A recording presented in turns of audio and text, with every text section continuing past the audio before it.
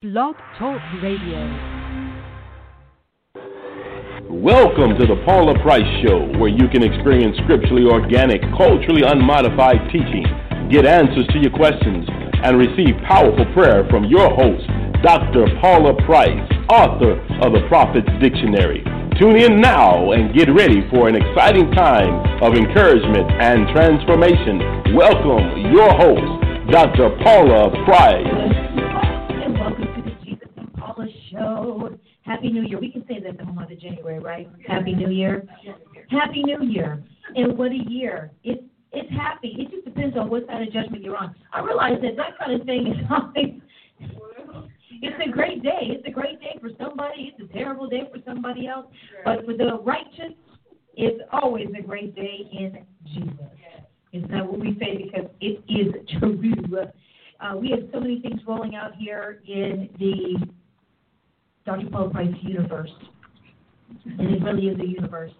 And we know because when people get inside of it, they're like, there's a lot going on here. So I want to encourage you, if you are new to the Dr. Paula Price world, then you can visit www.drpaulaprice.com. That information will come up on your screen. That is her home-based website.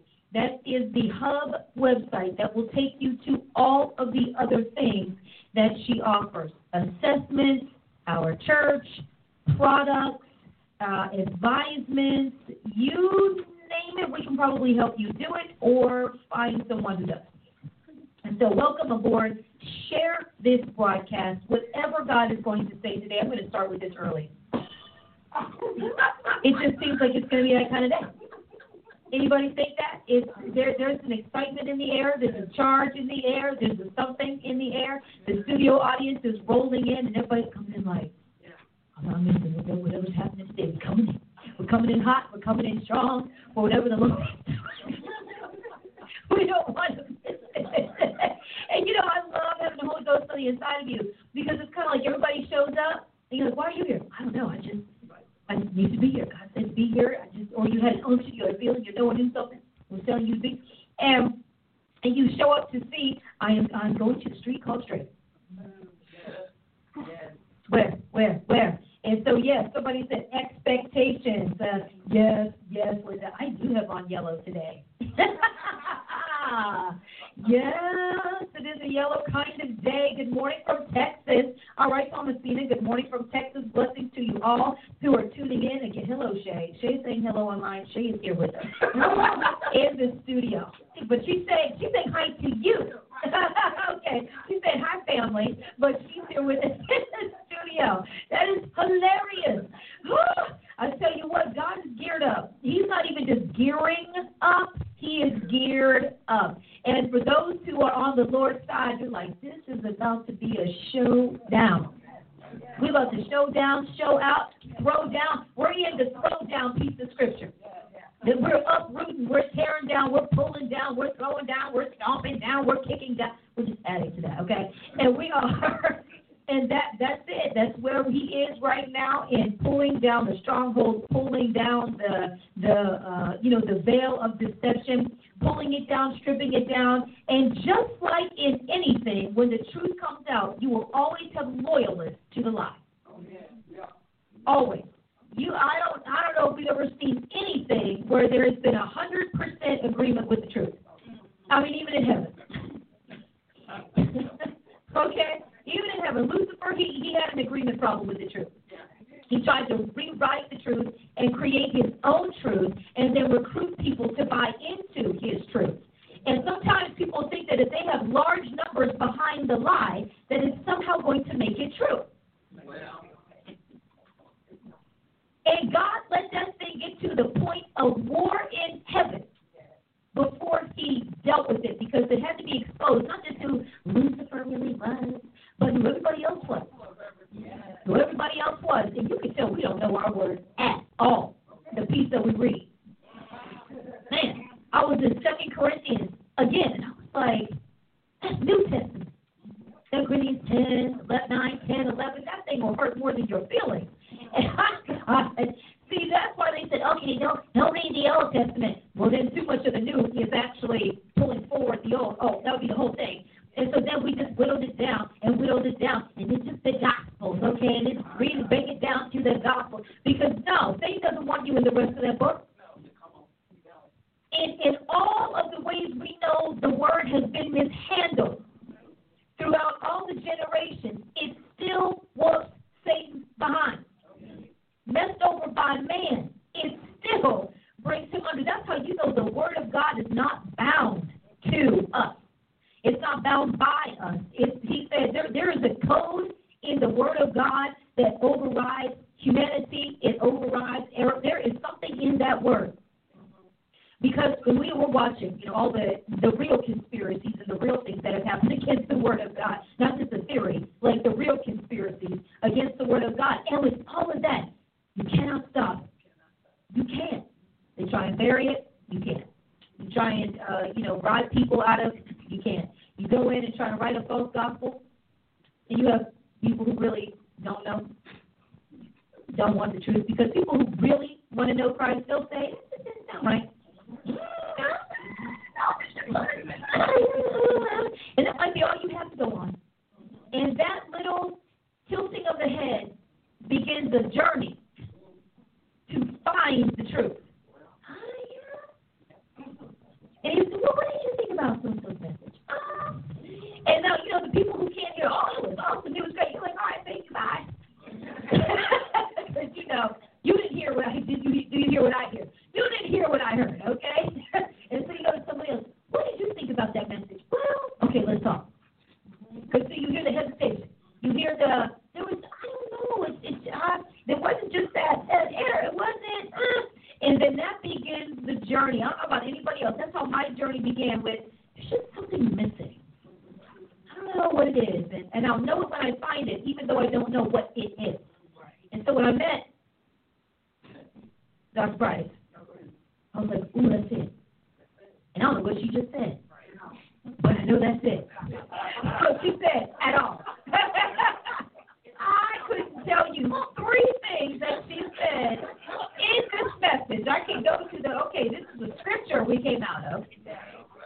She said Philippians. Now, I actually have this passage highlighted in my Bible, but I didn't get any of that out of what she just said. How is John 3:16, which is highlighted, underlined? I know I was able to quote that at 4 years old. What?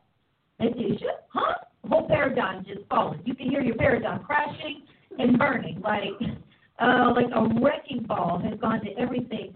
I said, no, but that's right, though. That's right.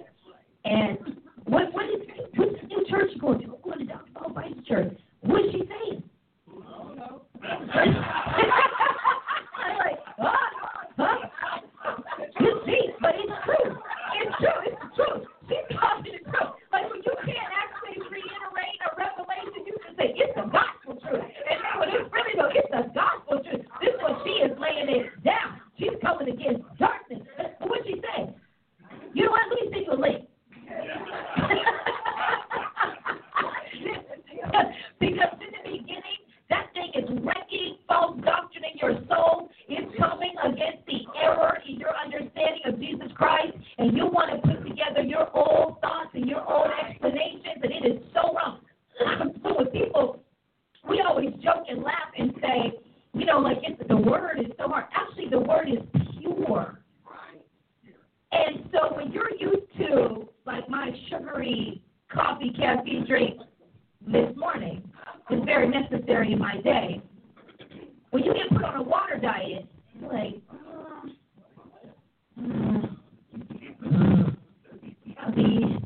you should drink water. They say if you want to lose weight, drink water. You want your skin to look good, drink water. I'm a singer. I should drink water. I definitely start drinking water on Saturday if I haven't done well the rest of the week because I have to sing on Sunday. And so you're like, but you miss what? That caffeine, it calls you, boy. You're good. And Ashley, yes. You're like Samuel and Eli. Did you go? Okay. And that sugar might start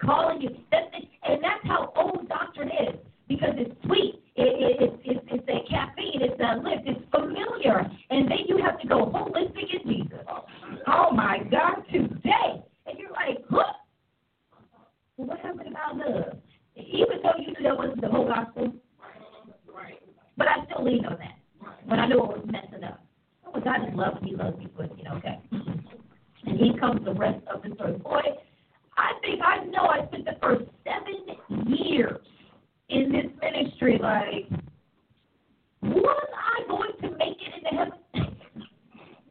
Like, if something happened to my life, Jesus, would I have seen you on the other side? Because every week I thought, I did not know. It's like going and you've known somebody for a long time, but then you meet somebody who actually really knows them, and you think you know them until you meet somebody who knows them better than you, and they start telling stories and things, not just past, but present and current, and you realize, I had no idea that was your interest. I had no idea that was your passion. You're working on what project? Oh, yeah, I'm doing this thing over here. I'm working on whatever.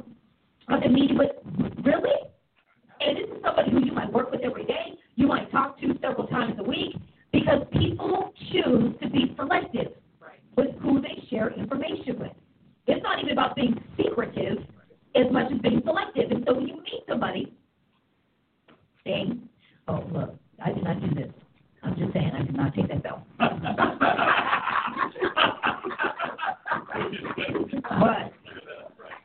and then you meet somebody like Dr. Price who knows God in the fellowship of his suffering, which means you're going to suffer too. You have fellowship. This is your fellowship with them in the suffering. That means you're going to suffer. People don't know God like that, because as soon as the suffering starts, they're like, that's not God. He's like, actually, that's how you know me best. Just like a human being. You want to know who you're really married to? Just go to hard times. You're like, whoa. What did you just say? What did you just do? How did you just react? What was your solution to this problem? Huh? Who did you turn into? And so we find out ourselves who we turn into in those rough times with God. We find out just how loyal we are to Him when times get going.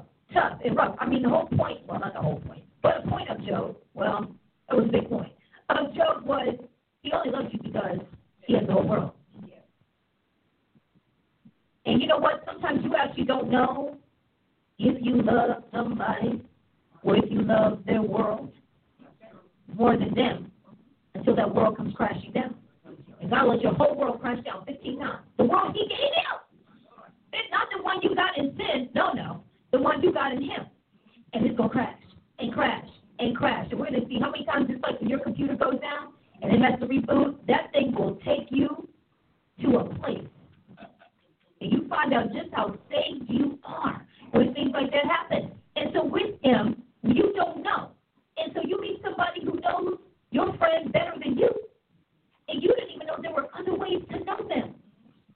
And that's how I felt when I came to this ministry. I was like, I knew there was more to the Lord. But I didn't know that was it. And I thought, I think I need to reevaluate. I think I reevaluate. Like, I didn't get saved every week kind of thing. I was never really that person in general. I thought either salvation's going to stick or it's not. But then when I met Dr. Price, I thought, but am I actually saved? Like, if what I've been, with the story that I've been sticking to, is that actually the right one? And you start reading these passages about the false Christ and false. Wait a minute. Hold on. Do you love the Lord? Uh-huh. Do you know Him? I don't know. I need to ask Him, do you know me? Can I see my name in your book? What page am I on? Can I get a number? What number am I? And it's not until you get into a place that is explaining the fullness of who God is that then you begin to evaluate. I remember being at ORU, and of course we had a very strong college congregation, and especially because we were right across the street from the university, so those of us without cars could walk to church. And there were some colleges who would never come to our church. I am not coming to that church. Why not? Because that lady is going to read my mail. I said, I hate to tell you, she can read your mail from here. She talked to us about you last week, and all we mentioned was your name. She's never met you, what she said. Come and find out. That lady can read your mail. Yes, she can. Full package. to that sort of thing, you are challenged. So this word isn't hard because it's hard. It's challenging because it is pure. And it's always challenging because it's challenging your flesh. It's challenging your will. It's pushing back on your reactions. It's causing it to question, why do you? Did God really do that? Is that Satan asking you that, or is that God saying, you have heard it said what I say? So you have to know, is it Satan trying to seduce you out of what God said, or is it God challenging? Now, when you've been around the Lord long enough, you know that's his enemy talking. But you have to bathe your brain and your mind in the Word of God for you to differentiate the counterfeit from the true. The spirit of what some people are saying, you're like, We have people in this ministry who have made vows. Oh, my God. I mean, just. Hey, I'm on a broadcast, guys. Thank you. I'll broadcast. Sorry, that's why I turned my phone down. You know. And so you don't realize that that's what's hitting you. So you have to tell the right testimony. The right testimony. Ooh, that's just so hard. It's just so true.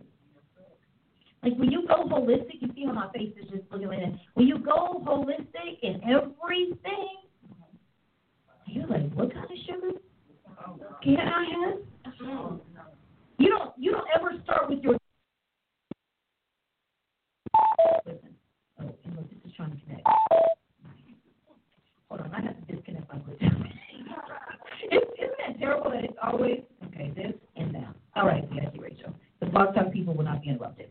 All right, and so we always start with what's taken from us, don't we? Whenever we have to try something new, it's not I have these sugar substitute options. It's I can't have mine anymore. So it's not, wow, I have all these teas that I can drink and all these flavored waters and things that I never knew existed because I didn't care. It's, I can't have my favorite soda. And so our natural mind starts with what we're sacrificing long before we get to what we're gaining. And the same thing is true in Christ. You come to Christ, he's trying to tell you, I'm giving you life. I'm giving you life. I'm giving you life. And you're like, but I like my death in a cup. Yeah. I like my weekend death fling. I like my little death powder. My little death smoke. I love all of that, but I need it. And he's trying to tell you, but I'm giving you life and life more abundantly, which means you have so many more options when you're not bound. That's why it's called bondage, because you are bound to like that one thing that's going to lift you up to really destroy you. That one thing. And so Christ is like, hey, in me, you won't have to substance yourself under the table. You won't have to. Like he's telling you that you have options in me that you didn't have before. You can go to church. You can have the fellowship of the saints. Somebody can lay hands on you, sling oil at you, throw you on the floor, pick you up again, throw you down again, pick you up again. You know, they'll circle around you. The church mothers will get around you and they'll do the circle and move with you all over the sanctuary and roll with you until you just go roll free. We have options in Christ. And we're like, but you know, this is my go-to death mechanism. And the scripture's going to tell you that's your death mechanism. That's your go-to death mechanism. And we all have them. That are sin lies at the door. Hello. We see what Cain did after that. Yeah, okay. Come on in. Clearly, he's like, that's what I've been looking for. Sin. To facilitate what I want to do. So there are people who are always going to look for the opt-out, always going to look for it. So as you come into the Paula Price world, so many new people, welcome. I just want to tell you, I am not only a member, I'm a survivor of the death of me. I died and I survived. Yes, high five. I high five the screen, not you, Doug. Yes. We died and we survived. We died to ourselves. Death is a nasty, nasty process. It's painful. It stinks. It's usually violent. Like on television, everything about dying is just somebody gets just totally destroyed and they just go, no. People are contorted. It's crazy whenever they die, especially violently. And so that death process is not pleasant. And we have been taught that everything that is not pleasant is not God. It's like, that's why we have the military connections in the New Testament. The Lord, the soldiers, the new signing up for it, because anybody in the military is like, you signed up for this. When people go sideways, how did you know it would be this hard? Did you not watch the video? I mean, even we know that. What do you mean you don't like people yelling in your face? You're in boot camp. The whole point is to break you, actually, and to offend you and insult you and to find the point where you're going to just throw down and take it home, or you can't tell me what to do. Bye. I most certainly can and am. I am telling you what to do. How can you tell somebody you can't tell me what to do when they are telling you what to do? And that's how we do with Christ.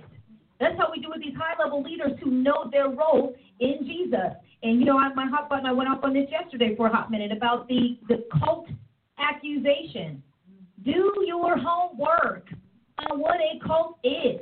In the body of Christ, we're going to sling that term on anything that is clear in its definition and unapologetic. I mean, that's really what we do. And anything tied to, I'm not even going to say rules, because all of these ministries are tied to rules. The rule that you're going to come in your wrist closed, that's a hard line rule. It's just one you like. Right. One that says we're casual, your pastor's going to wear big kicks on the stage, big white sneakers and a hoodie, and just be all cool. That's a rule. That's the rule. They changed the rules. You know, you go back and look at how these ministers started. They started looking like ministers of the gospel. They now look like they just came off of the basketball court to preach to the world, okay? But you like that rule. So when you don't like the rules is when you sling cult, when you sling legalism, when it's something you don't like. So when the rule is show all your tats, get 1,000 more, we have a parlor on the side of the church. You can get your scripture tatted on your body. You like that rule. So the rule that says not here, not so, not ever, not apologizing, that's legalism because you don't like it. We all live by rules. We are all legalistic. We are all ritualistic. We ritualistically, please take a shower. We ritualistically, please put on deodorant, okay? You don't have to wear cologne, perfume, whatever. Some people, I wish they wouldn't with the overkill of that, but that's fine. We ritualistically get our hair done. We ritualistically go. There are people who religiously go to the club every Friday and Saturday. It's religion to them. There's a whole culture of worship. I know people who had second jobs to facilitate their habits and party life. Well, my primary job is to pay my bills, be responsible, and have savings. My second job is so I can live like the devil and be shocked that I end up in hell. Because that's how we are. So we like rules as long as those rules accommodate what we like. Let us not kid ourselves. So when people throw that thing at you, you're like, oh, please, what are the rules that you live by? I don't live by rules. That's a rule. Actually, that's a rule. You do live by rules. Let me see. I'm looking at you right now. I can say your rule is you wear shoes outside of the house. It's a rule. And it's also if you want to go into a lot of businesses, you're going to have on shoes because that's their rules. Oh, but you respect those rules because they have something you want or need or something you respect. And so you have to challenge people on this nonsense that has been run down our throats for who knows how long so that righteousness can prevail even in your thinking. That's not right thinking. Oh, that's right, because y'all have all those rules. You know what? They have rules at the church on the street, too, where you can come as you are and stay as you are. That's a rule for them. Smoke machines, all that kind of stuff. They do that every week. That's a legal thing they do, legalistically. It's ritualistic. Right. So whether you're opting down for how low you can go when you congregate with the body of Christ or how high you can go, we all have our standards and our belief system. So please don't let people bully you in 2021 into thinking that because you want to go up and not down, that somehow their down isn't still a rule, a policy, and a procedure. I went into one of these old libertine churches somewhere in Tulsa, election day, when I voted. I'm thinking, where was it? And it was this whole long thing. I mean, probably I don't know if you can see this, but it's one of these pop-up signs. And it was all the way down talking about who is welcome in their church. Oh, wow. And it was everything from if you're gay, if you're straight, if you have tattoos. And it was very poetically written because I was standing in line because I got there early, so I had enough time to read it. And before voting started, and it had everything in it, every piece of hot button, and it doesn't matter. We're a judge-free zone. It's what you believe. If you believe in one God, if you believe in many gods, if you believe in man and a woman, if you believe in same sex, if you do this, if you have no tattoos, if you have a lot of tattoos, if you whatever. But hey, there's a seat for you here. We love you, and on. And I'm reading this thing thinking, that's a lot of rules, a lot of standards. They're not godly, but hey.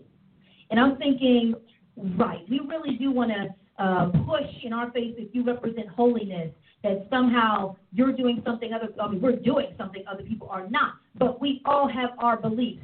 Don't be pushed and punked and played in 2021 by people who want you to feel bad because these are the standards. We're living by the Lord's standards, the ones that are in the Word of God, this one, from the beginning to the end. Because all that other stuff, that's not here. That's not here at all.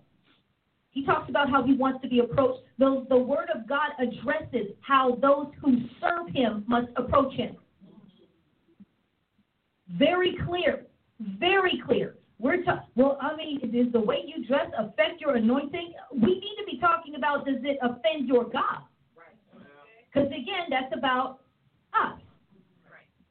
Can I sing in jeans? Yeah, my voice still works. My diaphragm still works, technically. But how does my God want to be served?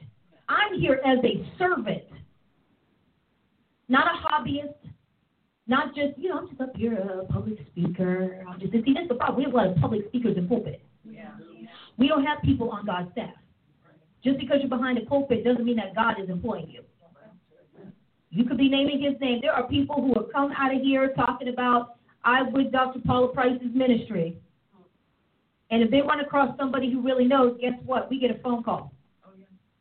So-and-so says they're with your ministry. Well, they visited like 3 times 5 years ago. They might watch online and see, but no, they're not on staff. They don't have authority. They're not represented. They're not backed by our institution. We have a lot of people behind pulpits who are not backed by heaven.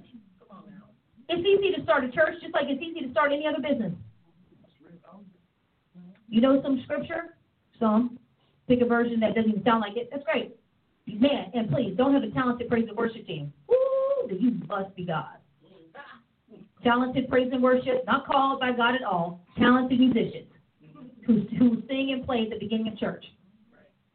And then they fly out to the next thing or the next project or whatever, hirelings.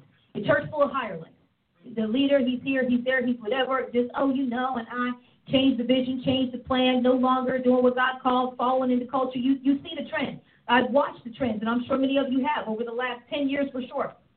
These preachers, they hit a certain level, and then you could tell, Dr. Price always says they had the meeting. Somebody came, we know, because they visited us. They come, they show up, they tell you, if you change this, and if you change that, and if you change this and that, and it's all about bringing the devil in, then we'll make you huge. And they put you on networks, and they put you on their friends' TV shows, and they do all these things that blow you up like flypaper. Boom. And you know what the message is? If I wear a hoodie and tennis shoes, I'm going to get big too. Who cares about God?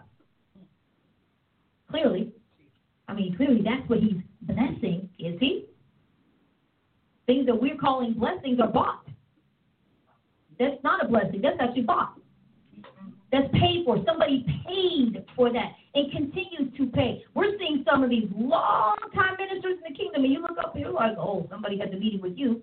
You look like you're having an identity crisis all over the place. Why? Well, we need to bring in the young people. Preach the truth. Preach the truth. Our church was full of college kids who wanted to know the truth. Some of them never changed their lifestyle, when I tell you. And still in it now. But boy, they love the truth. But no, they don't come, or they only came when they were in trouble. But they knew that the truth would help them out, even if they could only hang on for a semester. Bless them. And so it's the truth that is heavy. It's the truth, but it's the truth that will make you free. When I see people who don't want to hear the truth, there's people who don't want to be free, and I don't argue with you. I don't argue with these people who want to be bound by all these lies. What do you think? I'm not arguing with you.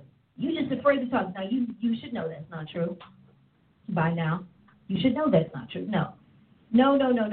And so when you're pressing and this word is working and worming its way through your soul and through your mind and through your body, and it's challenging what you thought was true, and make sure you're telling the right testimony, that error is being exposed, that darkness is being brought to light.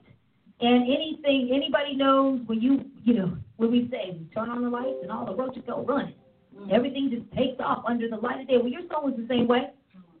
You turn that light on, boop, boop. Oh, no, I'm exposed. Devils don't want to go. Demons don't want to be cast out. You don't want to go to dry places. And oh, come on. Everybody has an invested interest in you staying bound. The thing you're bound to, the system you're bound to, the devils you're hosting, the family line things that are just still happily residing in you. There's a lot at stake and a lot at work. So what we're going to do is take just a quick commercial break here before we shift into Dr. Paula Price to tell you what else is happening in the kingdom. If you haven't seen already, and if you haven't seen it, you're going to see it right now. This week, yesterday, Dr. Price launched on the Charisma Podcast Network.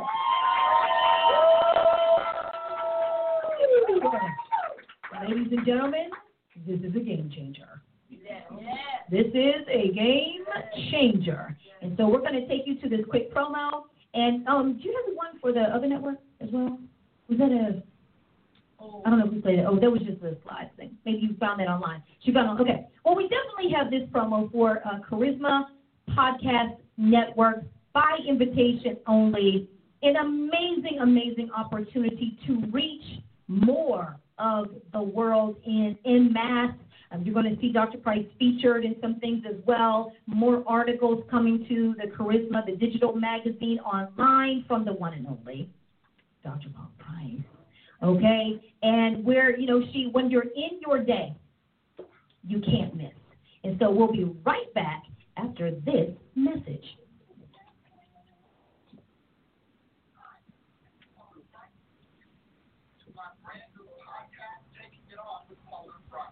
Taking it on, it does just what it says. It takes on issues. It takes on questions. It takes on concerns. And even culture, it also takes on the things that are affecting the body of Christ, and before that, the Lord Jesus Christ. Today, the Lord has been under attack, and the body has been under attack as never before.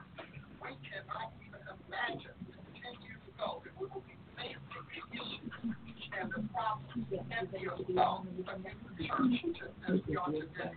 We are facing disease. We are facing anarchy. We are facing disruptions. We are facing loss of life. We're facing things that we never thought about. If we ever think that our Constitution would be written the way it is, do we ever think that people wouldn't even appreciate the name Jesus Christ, or that our Bible would be incidental to our faith? None of these things you would ever imagine. Yet that's where we are today. So I'm inviting you to join me on Taking It On, where I do that. I answer questions. We need to confront questions, and we don't need to just have sermons and preaching. So you're going to hear issues. We're going to talk abortion. We're going to talk suicide. We're going to talk afterlife. We're going to talk Jesus Christ. We're going to talk Savior versus Sovereign. We're going to talk about the word of the Lord. We're going to talk about twins. We're also going to talk about the future. What is God's future looking like for us? And are we ready? Taking It On will help you prepare for God's future and find your place in it. You'll also be able to ask questions when you go to our site. But most importantly, you're going to get answers. And you're going to hear the things that we have swept under the rug and hid away. And now it's come back tonight. We're going to have to face today in order to survive tomorrow. So join us on Taking It On Friday. What you do, you get answers. Not only get answers, but you get solutions. Because that's what we do. We talk about God's mind on solving the same problem. Subscribe to the show on iTunes and show.com or wherever you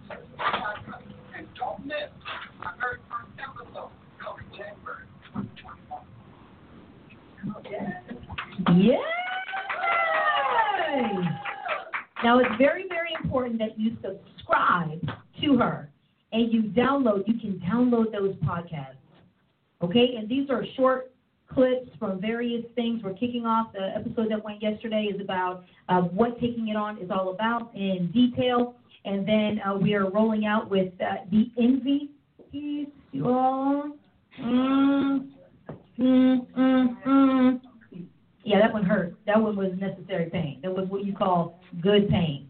Okay, so again, it's wherever you can download or get your podcast, wherever you follow. But the Charisma website is, you can get there a couple of ways, but CPN Shows, that's Charisma Podcast Network, CPNshows.com takes you to their podcast website, and it has everybody. You can just put in Taking It On in the search. And you want to subscribe, you'll get notifications there. The Charisma app, Charisma Plus, yes. Charisma Plus app. They have an app where you can download. That's where I'm going to be keeping track of mine from there, because you can't hear the word enough. Faith comes by hearing, and hearing by the word of God. So you have to, when you want to keep your faith up, you have to hear it every single day. It's like if you want to stay in shape, you need to put something in it every day, whether it's going to the gym, changing your diet. Changing your diet does more for your body than working out. Because you can do all that working out, and if your diet isn't right, you see okay results. I had a friend, he worked out for years, and he was in the gym when we were in college. And 15 years after that, he was still a gym guy. And he said, I finally changed my diet. His wife started a whole new thing. And he said, you couldn't have told me that diet would have that much impact on the results of all of my effort in the gym. And so we want to do a lot of things in prayer, don't we? It's a drama thing. And then we want to do a lot of things in worship. Hallelujah, Jesus. But we want to do everything but the word. I'm about to get the hook. You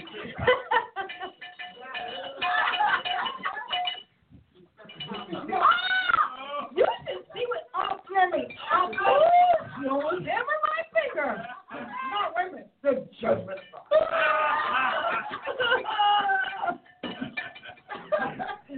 I am Jen. You can't get a new bell.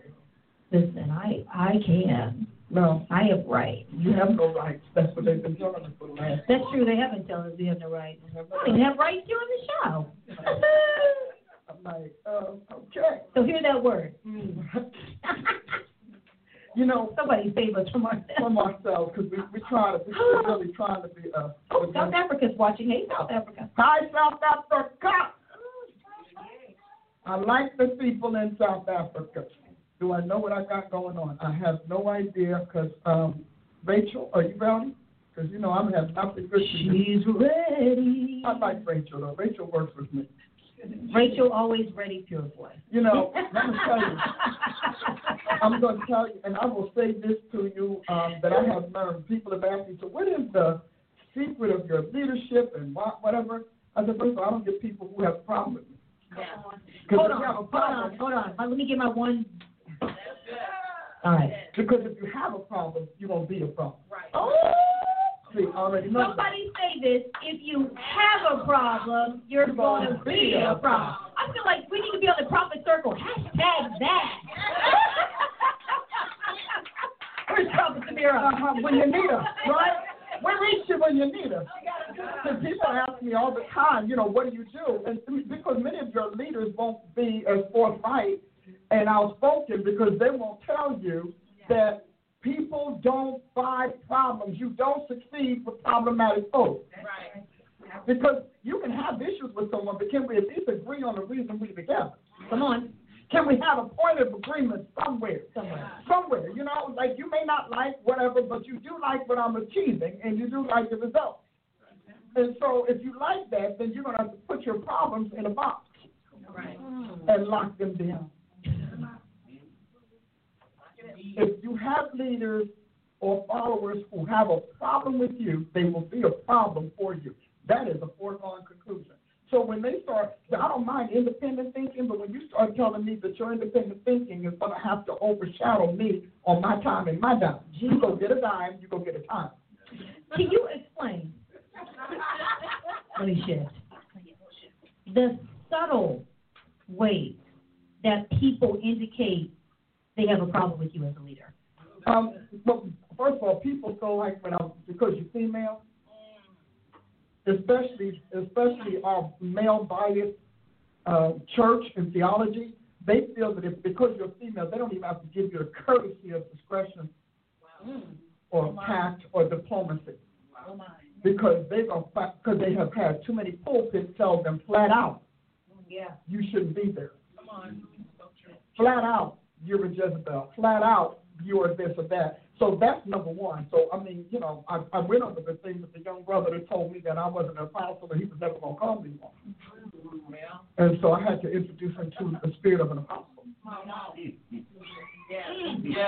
I wish I had a camera. As the mantle of an apostle. It's fantastic. So people feel okay doing that. Like, people feel okay being abusive to prophets because they've been theologically approved to abuse prophets.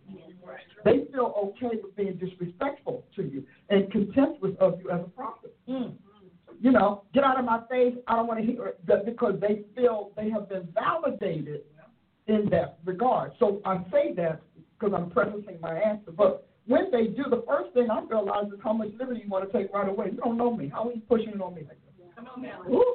You know, I'm a street girl from Jersey. I'm telling you right now, we never trust anybody pushing in. I was like, no, because we don't know what you're going to bring in. Okay. So when we start at a point of pushing in, and then we start, the next thing is, this is who I am, and this is why I'm in your life, so why am I in yours? Oh, okay. Come on. You know, now if I came to your house or I came to your business, that's one thing. But you came to mine. And so I think that's another thing entirely. So when we have those are some of the subtleties. And then the other subtlety, the one that is really going to be telling is how much they want to disparage your existing team. See, I have leaders, but we're a team. I will not have anybody that can't think, work out an issue, work out a problem. What's the point? That's a problem. You know what I mean? Because there are people who don't like timeliness. There are people who don't like accuracy. There are people who don't like structure. There are people who don't like working with your team. Like people who want to bypass my team and just ignore it. Like, I did not build this. See, I built the team that you want to jump over. Come on. I didn't build you.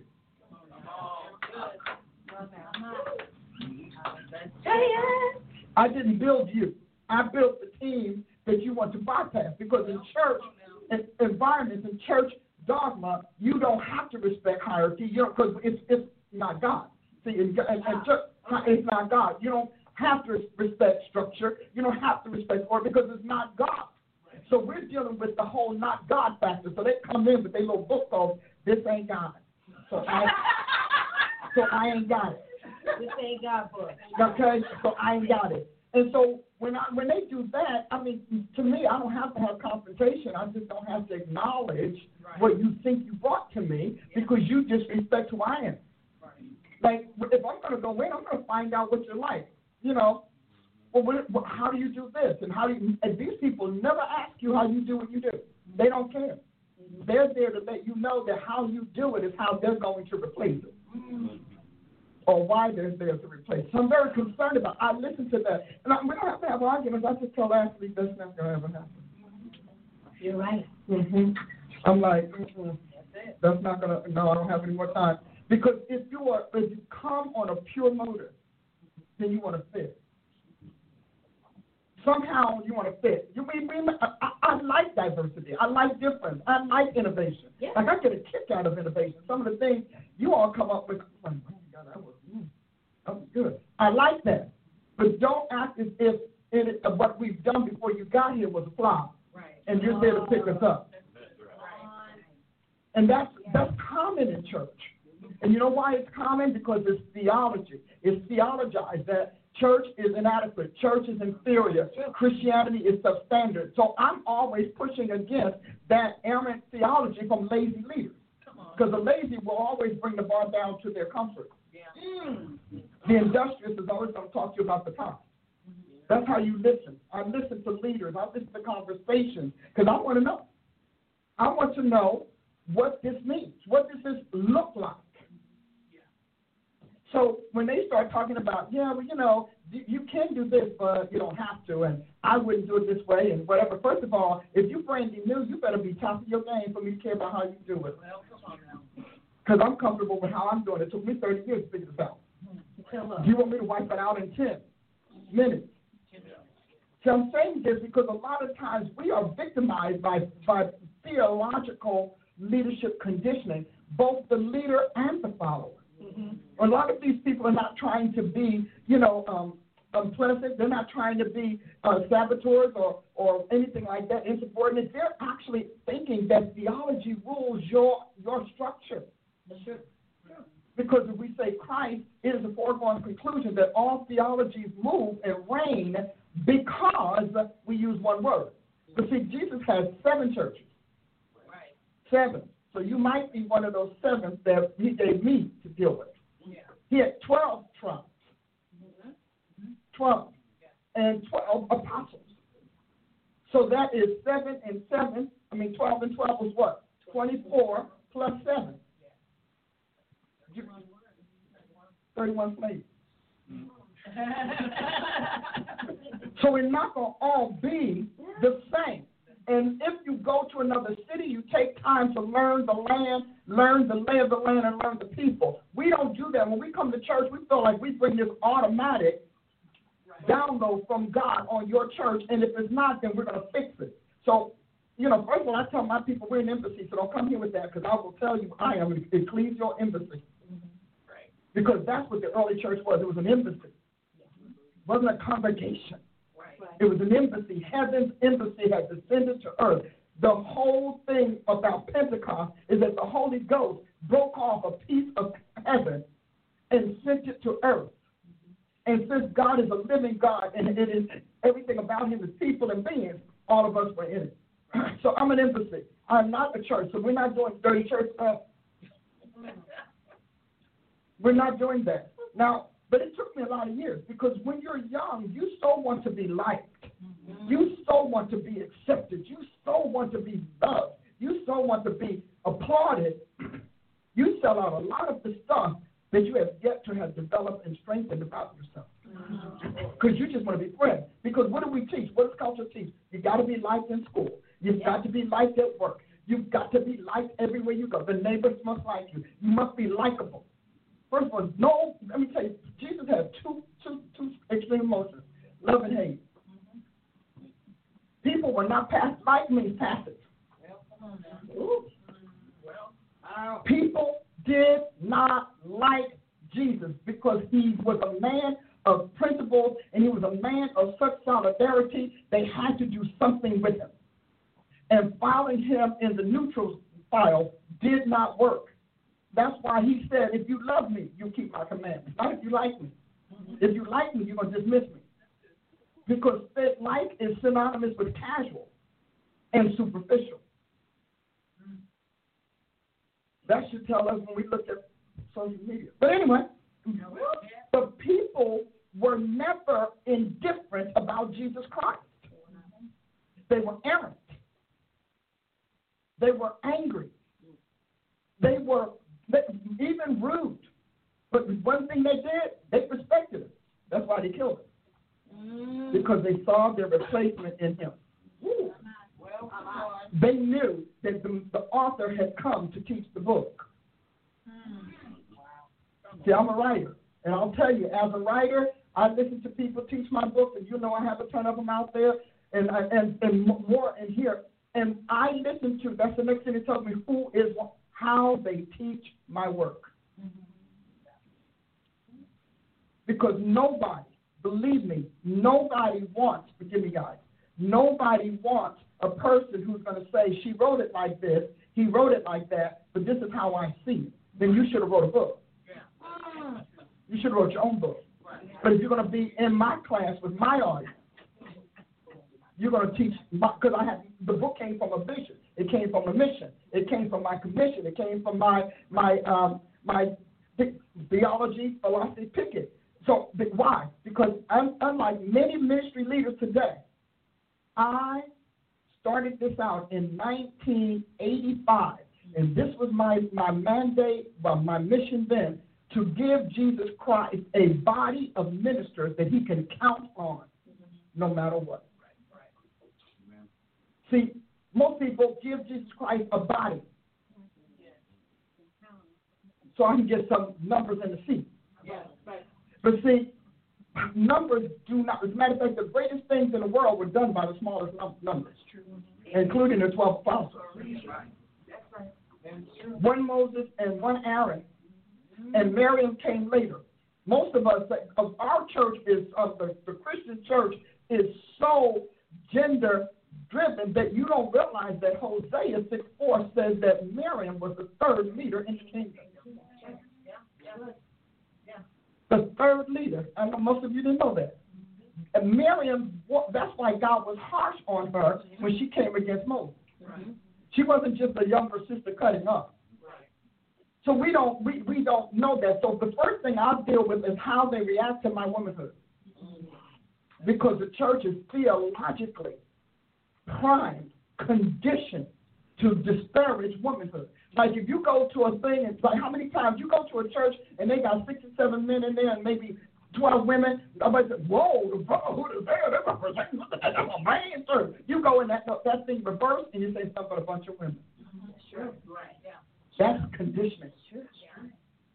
And yet you want the world to think we have the answer. They're like, but you all can't even be fair to all your members. Come on now. And they can say it. They say it all the time. Every time I come in, they ask me. But, I guess I'm feeling crazy today. I had a wonderful time with the Lord this week.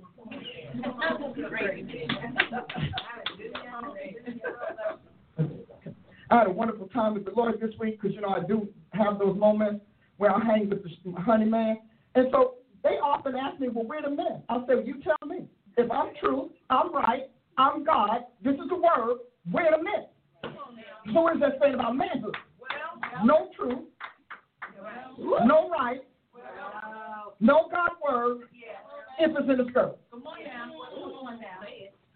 That's pathetic to know that that's what heaven is saying. They are an embarrassment to the Holy Ghost because God is telling you the flesh goes back to the ground and it's your soul that spends eternity with him. And you think you're going to bring that bias in his world? I asked God, I said, so God, do they make it to heaven? He said, they make it, but they'll never see a seat of power. Not in my eternal world. He said, because they already told me they don't trust my judgment. They don't trust my choices. That's what I meant when I said how people deal with my leaders. You don't trust my choices, then you don't trust my judgment. And if you don't trust my judgment, then you're going to change it. And I don't put change agents in power in my organization. I don't need a change agent. I am a change agent. I'm here to change. And it's just even this, when I talk strong like this, come on, somebody. Come on. Yes, no. When you talk like this, the first thing they want to tell you is that you're a Jezebel. Yeah. I said, I'm going to tell you that I know you're not a quality theologian because Jezebel was the queen of a nation. I'm being queenly. Is that what you're saying? I'm behaving queen-like? See, no, I'm not. I'm here to keep what Jesus started, and Jesus is my honey. I'm telling anybody now, if you're going to mess with me and Jesus, we're going to have a problem. I'm going to tell you right now, because I know from when I came. I know from how he did it. But when I think about leadership, and I'm starting, and I don't pay attention, I should say, I won't say anything, I'll listen. And people make all of these comments. I watch how often you blow off my leaders. I watch how you circumvent them when I send them to keep an order. That means you're going to disorder my house. Because you don't do that on your job, and if you do, they take you to HR. Right. And they probably take you once or twice. I don't know how many times you got to visit HR before they give you the little box. Depends on how many companies. Oh, that's right. Depends on how many places they can shuffle you. Exactly. And so I put you down. And then, and I have people that say to me, I've been with you a long time, and whatever, yeah, but you've been absent.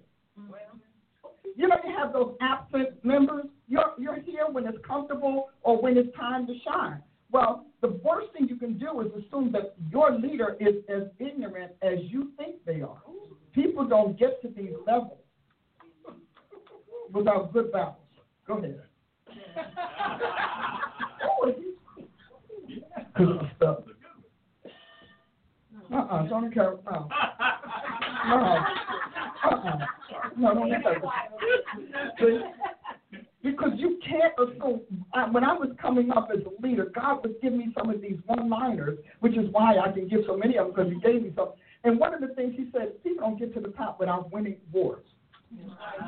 That's true. And every promotion requires the warfare of the next position. Oh, come on. Yeah. Because where you want to occupy is where you're going to have to defend. So if you don't beat the battles that are already inherent in your place of promotion, your level of promotion, then guess what? You won't stay. So every level, all of the warfare we've had, and God knows we've had some, but every one, God said, but when you win a battle before promotion, you've unseated the person you are to replace. Because people in high seats are always fighting the one that's right under them. So we get to worry about the people down there, the pygmies back there. Why ain't they safe? You need to understand to work with this person right now. These are leadership tips that you don't know. So when they come in and people think that I'm just a charismatic speaker, that I am just, I'm showtime. I am charismatic. I am impressive, magnetic, whatever, but I am me. This is the full package, and I'm telling you, I'm going to act like this at home in my nightgown with my hair on. Yeah. Baby, I'm the same person. I'm telling you, and I'm still going to say, and I said, don't look at me out of uniform and think that I'm not in uniform. True. I'm a living witness. Mm-mm. So let me tell you, I'm going to come down on you just as well in my little flimsy nightgown. Baby. I think harder because you're free. I'm right. Baby, my thoughts, I got my little break, and yes, I am, and I'm still going to look up, but don't you know how that goes? Or how is it you don't know? And the other thing I was like is I like to challenge my leaders to think. You need a thinker in position. Yeah. Many times we don't have thinkers, but we do have changers. And we confuse cheap thinkers with changers. There are people who just don't like tradition. There are people who don't like structure. There are people who don't like order. I don't really care what you don't like. God gave this to me. And trust me, I can't even tell you how many times I thought he was taking it.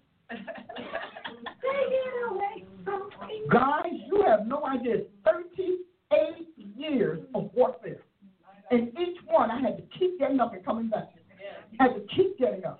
38 years. Do you know how many people turned on God in 30 days? Whoa. 36 months, 38 years. And every time I got up, he said, okay, so I need you to autopsy what just happened. But I'm dead. I said, you do realize that I'm not right now. Mm-mm. And he would make me analyze everything step by step. He said, because if you're on range, you got to know what's going on in your world. I'm telling you, Apostle Sally, how long? My God. When I met you in the 90s. In the 90s, I've been fighting for this thing, and you think you're going to scoop-de-doo in here after I have been remade? Baby, we don't scoop-de-doo. There's not a scoop-de-doo up there. Okay? That's a skip and a scoop. I like scoop-de-doo. There will be no scoop-de-doo up in here. And so, because every time God brings you back, he remakes you. And he fortifies what he made. So that you get to the point that won't push you back any longer. So we're not doing that. And at every level, God had to test me to see when I was going to sell them out. I got the money.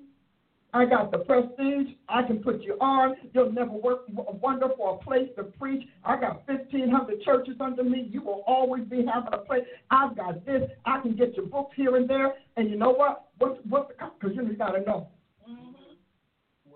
But you're going to have to pull back on that faith thing. You cannot teach faith healing. You cannot teach faith. You cannot teach righteousness. You're going to have to teach that you cannot judge. You cannot stay with the Bible. You got to modify the scripture. You have to stop talking apostle. Stop talking prophet. 38 years. Yeah. Wow. Well, you can track that with a lot of these churches that seem to go big overnight. Mm-hmm. When you follow their messages beforehand and what they are now, they're usually very watered down, very cursory, very non-offensive, whatever.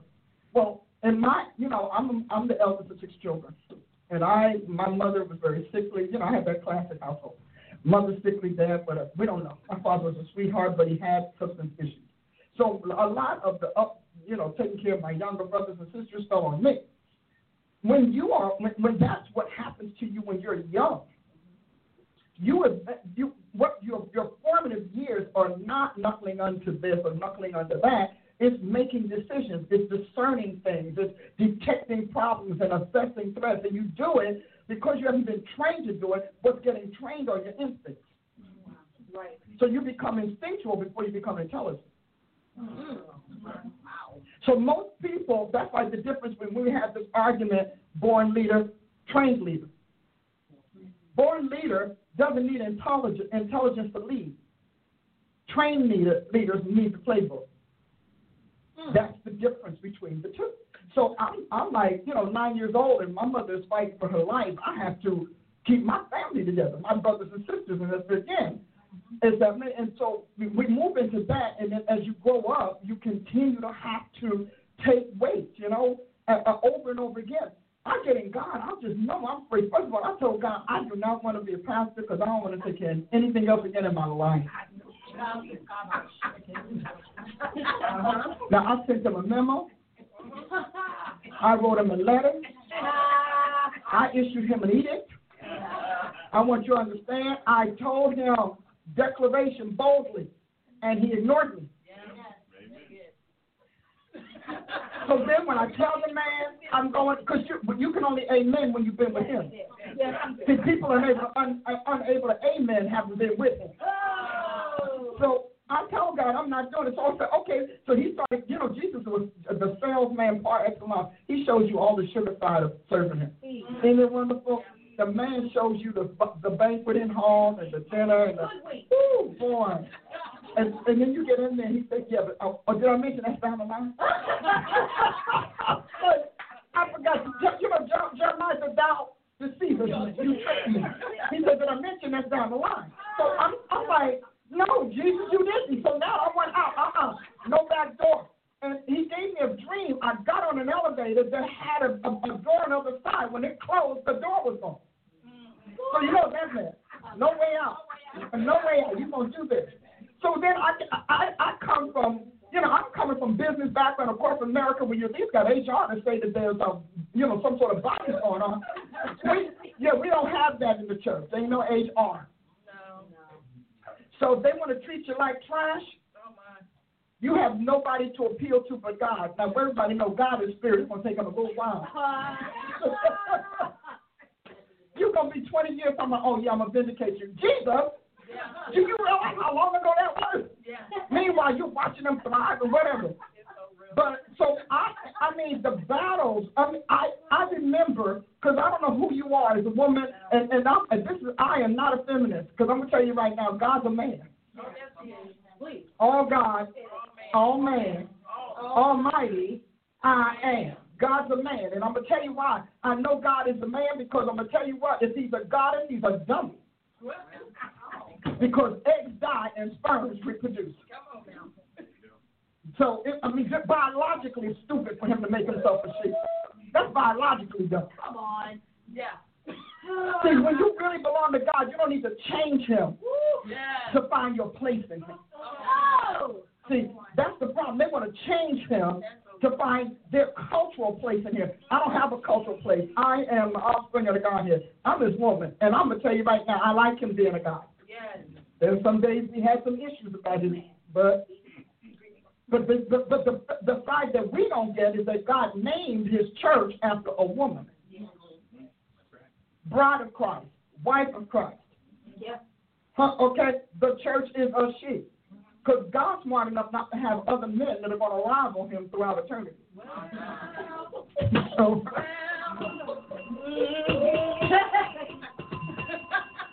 so I need you to recognize that there's you lack wisdom. See, I can defend this because I can defeat the foolishness.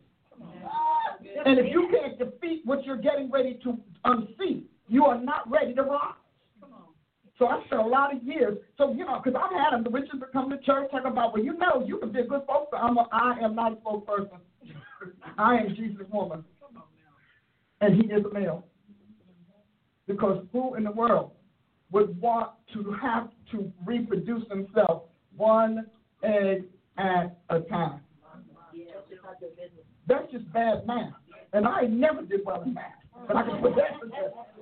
So now I'm saying this because there are a lot of us say, well, okay, then that means that if it's about us being female, that's about us being feminine. No, female. Feminine is not in Scripture. No.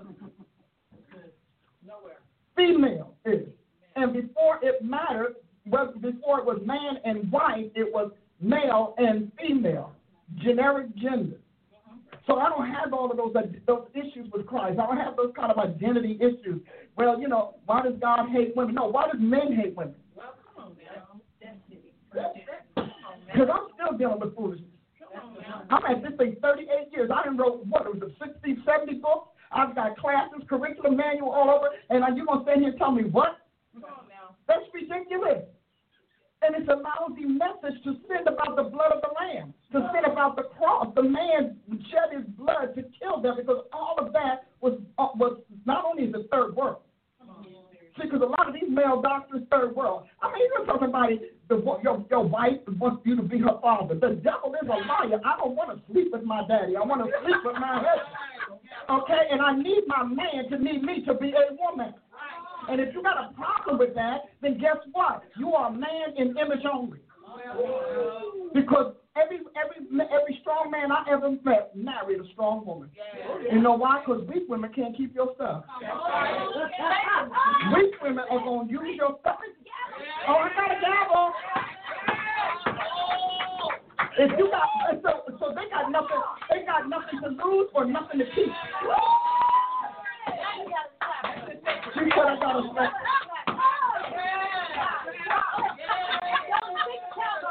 Okay.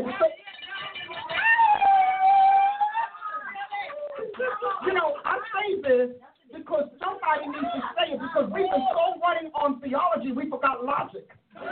And Jesus is the logos, the root of logic. It is so some of the things that we say are illogical. You're going to sit there and act like you, Jesus Christ, you're not going to have a heart attack, you're not going to get sick, you're not going to have so now you got this useless, pretty little thing who's going to pick up somebody else to take your place because you can't do anything. No. God said, help me and me more equal too. So that means that when you go down, baby, I got the rent, I got the house, I got the this, I'm keeping the kids, I'm able to do that. And you don't have to worry about working yourself into an early grave. Right. Where do we get that stupid? Illogical. That's stupid. Now, I'm going to tell you, some things don't bear out. They sound good in the pulpit, but they don't work in the theater of life. And that's what you must do. You must try every doctrine in the theater of life. Come on. Y'all still with me? Yeah. I need you to understand that because when people say that, what was the issue when we went overseas? All them countries are like, we sick of y'all talking about a prosperity message and our people trying to find seeds to put in the ground. And so now they're mad at us, they're mad at our government, they're mad at our preachers, they want to storm our churches because you preach the doctrine that works under the principalities of your land. Not the principalities of mine. We must know the principality of a land and of a culture and of a people group. You must know them because they are the first identity that we're going to connect with. Come on. Is that right? Yes. So America, we have principality of prosperity. That's not what everybody has. Some people have principalities of judgment. We need to help them negotiate and navigate those judgments that are there for whatever thing. I don't know if you're right, Dr. Price. When God wanted Israel to get out of his land, he changed the principalities. Yes, he said, I sent evil angels among you. I sent messengers and angels of destruction. Because God is a living God. He doesn't use things. He uses beings. We do things. So when we start thinking about how you're going to make a judgment, you mentioned about cult. I was like, prove that I'm a cult. Come on now. Oh, but you don't know your Bible enough to prove whether I am or not. No. We're the attorneys that go to court without learning the Constitution. Wow. Well, this is what my daddy said. This is what my mama said. We have got to be brilliant. We are the offspring of the Godhead. We must be smarter than anything that ever showed up. And if we're not smart, then we need to be silent. Shut up and look smart. Don't prove that you're not. Just look smart. Because life is a lot of the rules we have are don't bear out in everyday life. Every company doesn't work the same way. Every country doesn't work the same way. And that's the uniqueness of God being omniscient, omnipresent, and omnipotent. I just call him the omnipotent God. Because that is a word. Omnipotent is I looked up the word. And so, but we want to be on top, and we want to drag everything into our local environment, our church environment. Well, this is what the church is doing. What church? Because the Church of Jesus Christ did not have buildings when it came into existence. It had beings. We were defined by beings, people in whom the new birth was, people in whom Christ was. We didn't have buildings. The buildings didn't define us. Nothing didn't define us in that way. But here's something that we don't know. We were defined by us bringing Christ to people's minds. I'm going to say that again because that's a profound statement. We were defined by how we brought Christ, Jesus Christ, to people's minds, which is how Antioch ended up calling us Christians. Because we made their community think of Jesus Christ. However disparaging it may or may not have been, we were defined by beings, not buildings. Today we're defined by buildings. How big is your building? How many people? What you running? Well, yeah, you wouldn't be running them because you're not rearing them. So we're just going to run a number, or we're going to rear a substance, rear a being. So the first thing we need to know, we were defined by beings. How many people think of Jesus Christ positively and negatively? How many people want to be changed by him, and how many people want to change him? See, these are all constitutional issues. Remember, we said Constitution started where? With the being. And institutions start where? With the thing people produce or being produced. We were constituted. Christianity is a constitution. It's constitutional. This is the code of our Constitution. What is our Constitution? We are born of God. We are the fullness of the Godhead bodily. We are filled with the substance of Almighty God. We are constitutional because before we were a construction, a building, we were a being. And beings are defined by their constitution. And when you study Constitution, as the human side instead of the paper side, you find out that that's why we have problems with Christianity. See, because God never, I tell y'all all the time, but God never called us Christians. Right. Jesus never called us a Christian. Right. He called us the elect. We are the elect of God, chosen in Christ before the foundation of the world. Right. Before God said, let there be, and oops, that is. We were in Christ. Right. That's why we're credited with his creatorship. We're credited with his sovereignty. We're credited with his redemption because anything that comes from the Father, that offspring is born with constitution. Because it's the seed that takes the preeminence. You know, the seed is the spirit. The male sperm is where you get the spirit. It's also how you get the blood. So when we think about this is all in Scripture. This is before we had science and class and chemical. They're all proving it now. So Christians are constitutional. Churches are institutional. They're fighting for the church. It's all about the church. It's about how you behave in the church. It's about, but Christians, the elect is 100% the constitution of the Godhead. And that is what this is about. So when you want to talk about legalism, this is not, first of all, law predates us, and we talked about in our session, do you remember, about the law of the mortal versus God's law for immortals? Yes. And I need you to recognize that God's law for mortals is Moses' law, and it's meant to kill the flesh. That's why he said, you know, the minute the law came, I died. Because Moses' law is meant to kill the flesh, and it's meant to kill the flesh because it's the eternal law imposed on a mortal world. They can't do it. The law. So when we say, well, you know, Christ has made us free from the curse of the law, we need to understand he did not free you to become lawless. Right. He upgraded you to the law and the judicial and legal system of his immortal being. Y'all like that? Yeah. So when we took on Psalm 82, that is what I had in mind. And when you look at Psalm 82, I don't know how many of you have gone through it, but I've read it and we'll go through it again and again because we need to look at it. But I just want you to see Psalm 82. And that is, I chose this psalm because I studied it for years and years and years, and it blew my mind, and it took a long time for me to accept it. Now, Jesus quotes, as God's Messiah and prophet, he quotes Psalm 82. And you're going to understand why I said we come under the law and the governance of immortals. We are the real immortal beings. He says, a psalm of Asaph, God stands in the congregation of the mighty. He judges among the gods. You should research all these terms. And then he says what he's doing. He said, how long will ye judge unjustly and accept the persons of the wicked? That's what the church is. So in our immortal status, we are accepting the persons of the wicked immortals, fallen angels. He said, because we're supposed to defend the poor and fatherless, do justice to the afflicted and the needy, deliver the poor and needy, rid them out of the land of the hand of the wicked, or rescue them out of the hand of the wicked. They know not, neither will they understand. They walk on in darkness.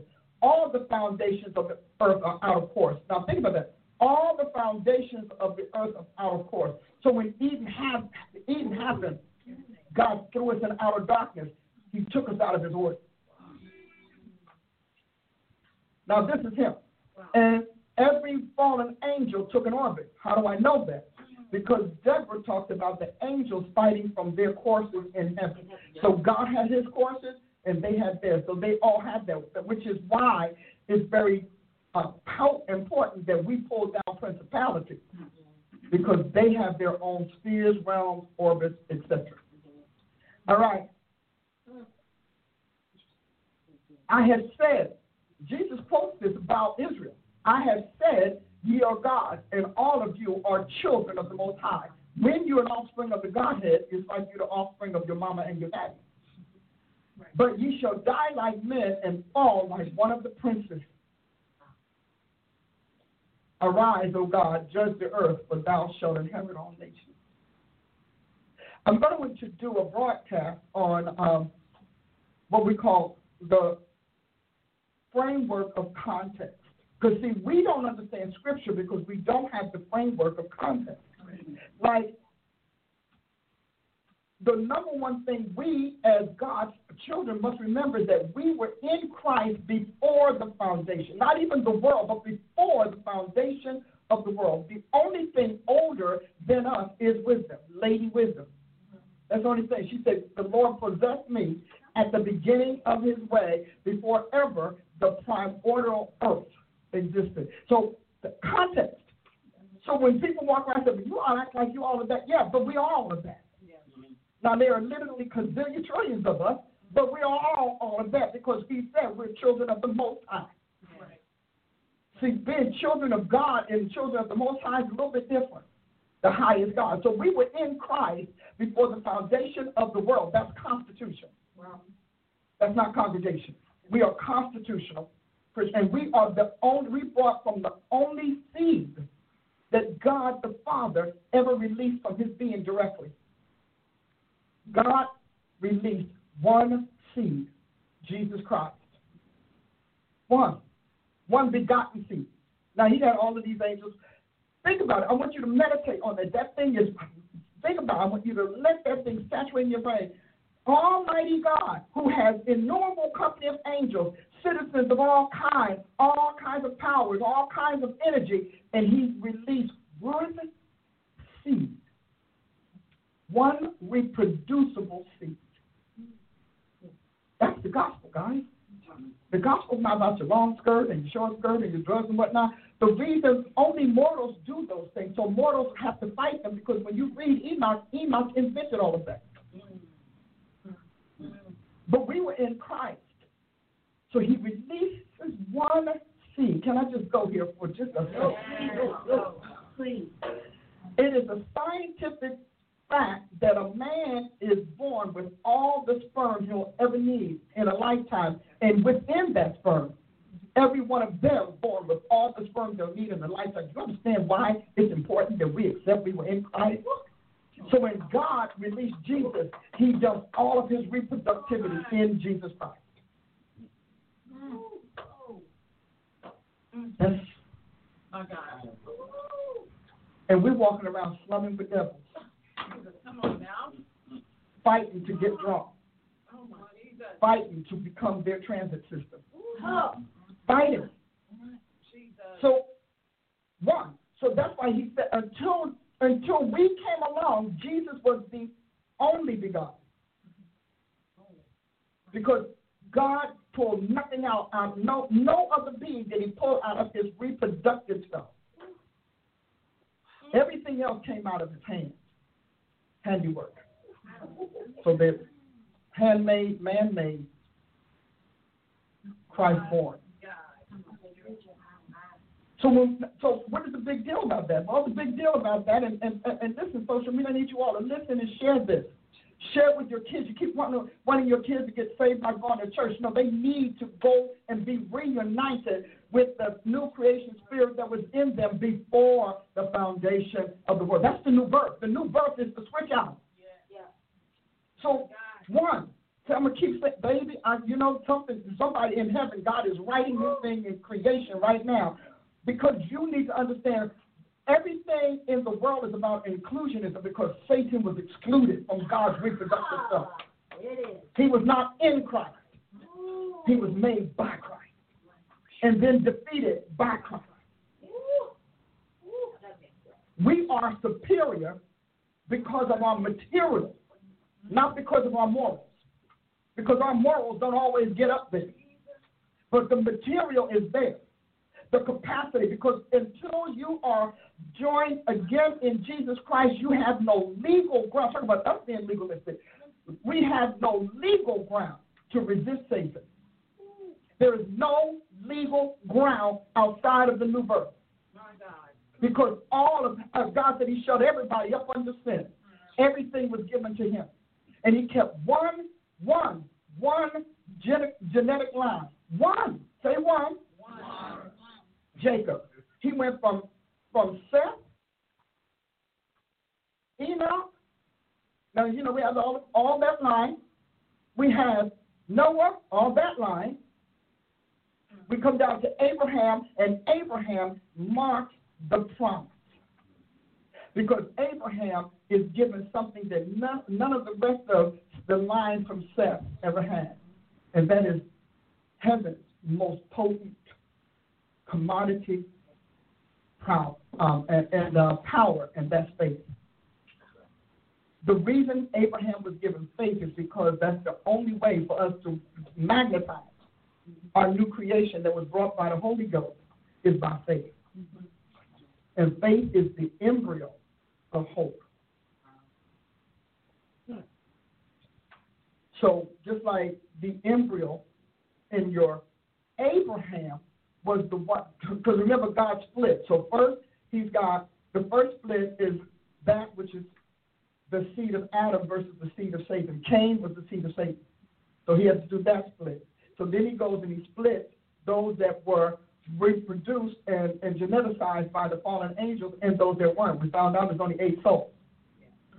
Okay? So that's Noah's Ark, 8 souls. 8 souls did not have the fallen angels'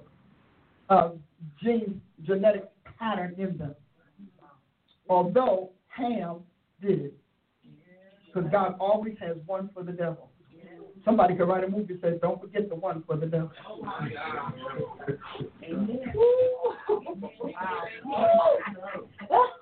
The devil gets one. 1/3 of the angels, one angel of all of the rest, 1/3 of the angels. We come all the way down the line. Thank you. We got Adam, Cain and Abel. They're not even in the lineage because that's how much the world changed. Cain and Abel's lineage is no longer attached to humanity. No, not at all. That's a whole other class. But anyway, so, and we come down, now we got Noah, 3 sons, Ham, one for the devil. We got Abraham and his children, one for the devil. Because if darkness exists, you have to give it something to run with. And you need the darkness to prove choice. Amen. Free will is useless with no option. You just said 3 things. Y'all want me to sip? I'm going to sip some water and let you all, y'all can marinate, agitate, and cogitate, and incubate. Okay. All the people in the back. Not you, though. No, but that's just because I'm in the front. Okay, so because we're always taught that there's evil in the world because, God can't get a grip on it. Right. Or there's just this bad devil. Not that there's evil in the world so that free will can exist and people have a choice. Mm-hmm. Because we want the concept of free will, but we don't want the realities and the consequences of free will. We don't. And let's talk about choice. The free will is not to give you a choice to choose devils. You already belong to them. Oh, right. Free will is the choice to choose God. John said that. Yeah. John 3. That's what he said. See, you all have been told that free will, that God and Jesus but God and Satan are they equal. Yeah. Equal powers on the same scale. No. Satan's created. God created him. Right. He had a contest. He said, I bet you, this is real, I bet you that people would choose me over you. Yeah. Well, he had already won that in heaven. Remember, Revelation 12 says what? There was war in heaven, and then it tells you why. We keep trying to tell people there won't be war on earth. I don't know why there's war in heaven. Right. Come on. Yeah. Right. Yeah. And everything in the Bible says God's still warring. He's not warring for his world now. He's warring for this one. He's warring for Christ's seed, the elect. Yeah. So when you think, when Jesus said, you did not choose me, but I chose you, where's free will? Mm-hmm. The choice is not whether or not you reject or accept Jesus Christ, and you can choose the consequences. The default is Satan. Satan is the default choice because he's your native choice, because he is the offspring of Adam. He is your native choice. The choice that God is talking about is that you can choose to have divine intervention or most high intervention to rescue you, to yank you out of that line and give you a hope at eternal life. Because eternal doom was settled in the garden. All have sinned and come short of the glory of God. You are of your father the devil, and the lust of your fathers you will do. Adam literally sold his parentage, his paternal parentage, to the serpent and every sperm in him. Just like if you as a male today get a disease, I ask you, you get a disease, you get AIDS, you get, whatever, will your sperm be free? If you die, how long will your sperm stay alive? As much as they tell us it's a given, you eat poison, will your sperm be poisoned? That's the technology of our theology. And we don't teach you the technology, so you fumble around with our theology. So when Adam fell and Satan entered him, because God exited him, Satan got what he wanted. And he knew it. Now, here's the interesting thing. There's no marriage in heaven. Is that right? If there's no marriage in heaven, how did Satan know reproduction was going to happen since Adam and Eve have yet to reproduce? Anybody want to take a stab at it? The nature of their composition. But how would they know that? They hadn't reproduced. So he recognized that they had different bodies. He could have. But having a different body doesn't mean he couldn't have done that and say, well, okay, maybe. But how did he know how they would reproduce? Huh? Jesus not an equation. He over there running the contest and eating. He watched the animals. He watched the animals. And he knew that if the animals could copulate and reproduce, how much more human? Because you remember, their gestation periods are very short. Right.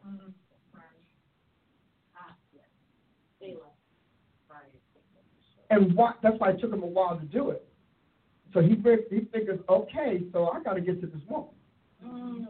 If I get to the woman, I can get to the man. I can get in that sperm. Because he understands the law. See, we keep acting like Satan was born on earth. He was not. We treat him like he's born on earth. He was not. We treat him like he was born Satan. He was not. He was born anointed cherub. So he knows God's, like this is legalism to us.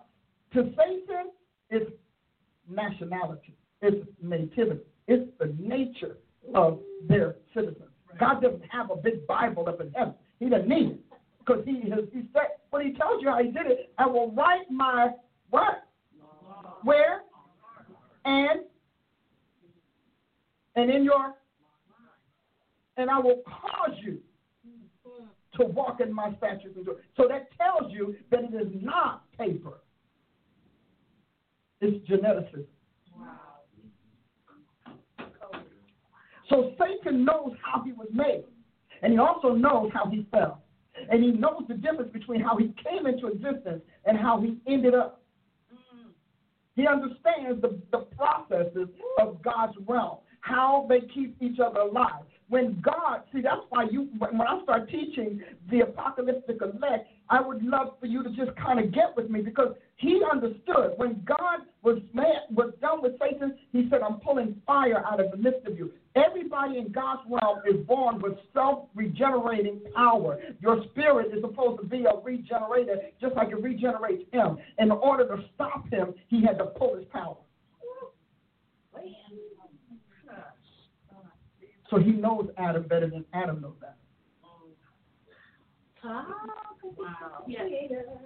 Because he knows Adam's creator. And he knows that Adam is more like Jesus than even he and all of the angels were. So he understands that Adam is a major coup. When he turns a Christian, that's a major coup. A real born again, that's a coup.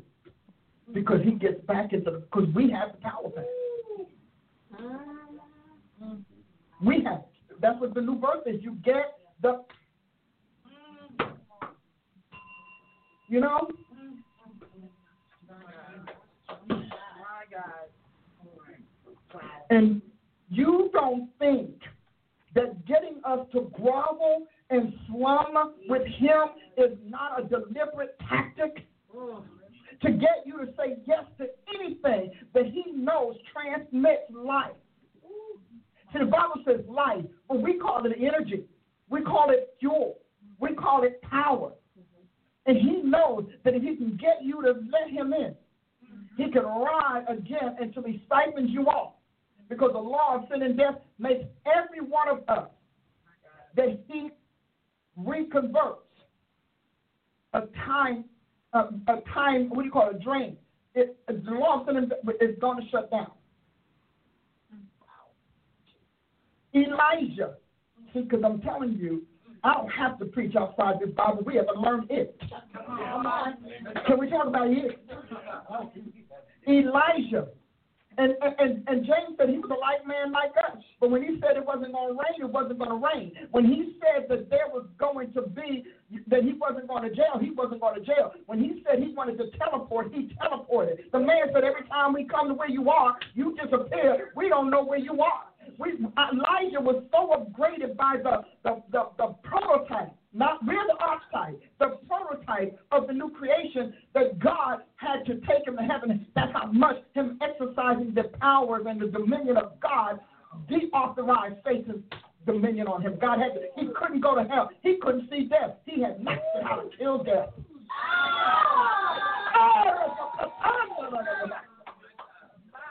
But here, Satan needs you to fear death because he is the origin of death. Elijah got to the point, and you can see the difference between Elijah and Elisha.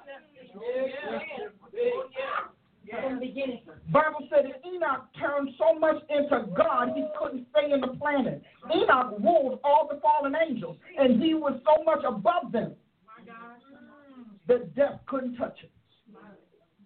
That is why Jesus coming to die is a big deal to let us know it was all about us. Because in God's realm, in the realm of life, they don't die. Elijah worked that thing. Elisha died. Now he had to die. Why? Because he killed those 42 kids. So he had to die. That's 42 destinies he took out. And so even though he had to die, he had been in the grave a good little while. Raiders came to take this, and they dropped a dead body on his bones. But see, you won't know that until you get through this, because all of it comes. This is the prep test. Because you'll get to a point that when you say, well, Dr. Price, I don't see that. You don't have to see it because I've become it. Come on now. But I had to learn this and master this to release those revelations. Y'all gonna hear me? Yeah. So when you all, you could.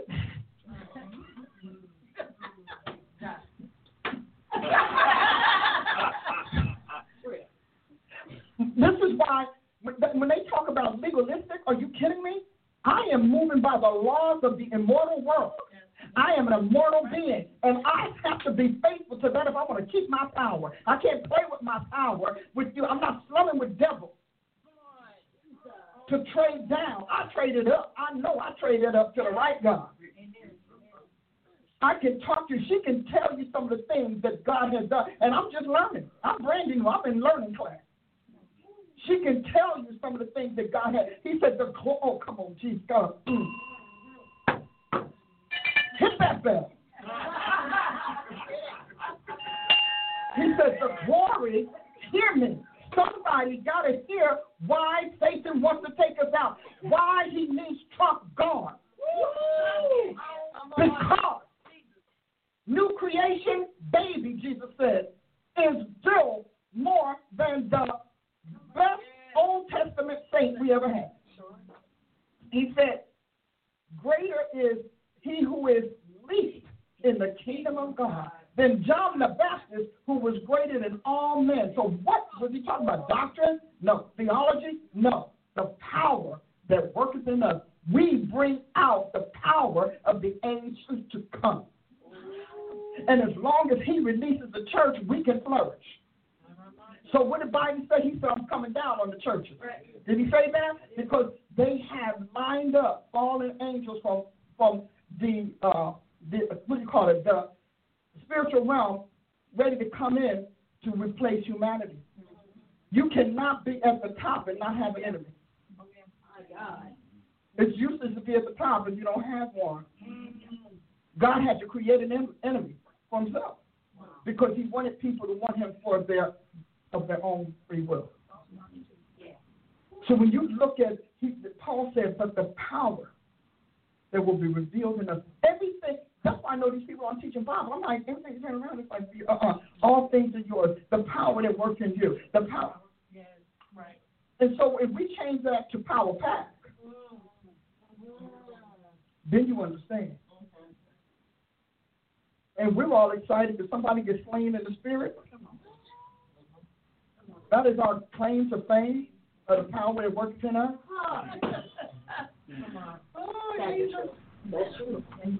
I'm almost there. I just want you to know, Isaiah 44 says, you are my messengers, that I am God.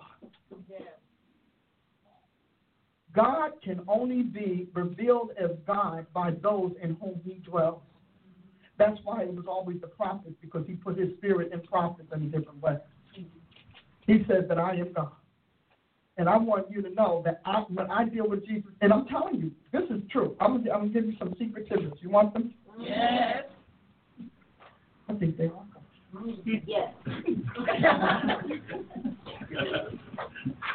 I want you to know I deal with Jesus as I am his offspring. But I also deal with him as I am his sibling. I am his handiwork. I'm telling you, I talk to, wait a minute, God, I'm supposed to have power over this. Why don't I have power over this? Yeah. Do you realize that's why the enemy sat on me so long? Yeah. Because you realize how many of me God is going to make?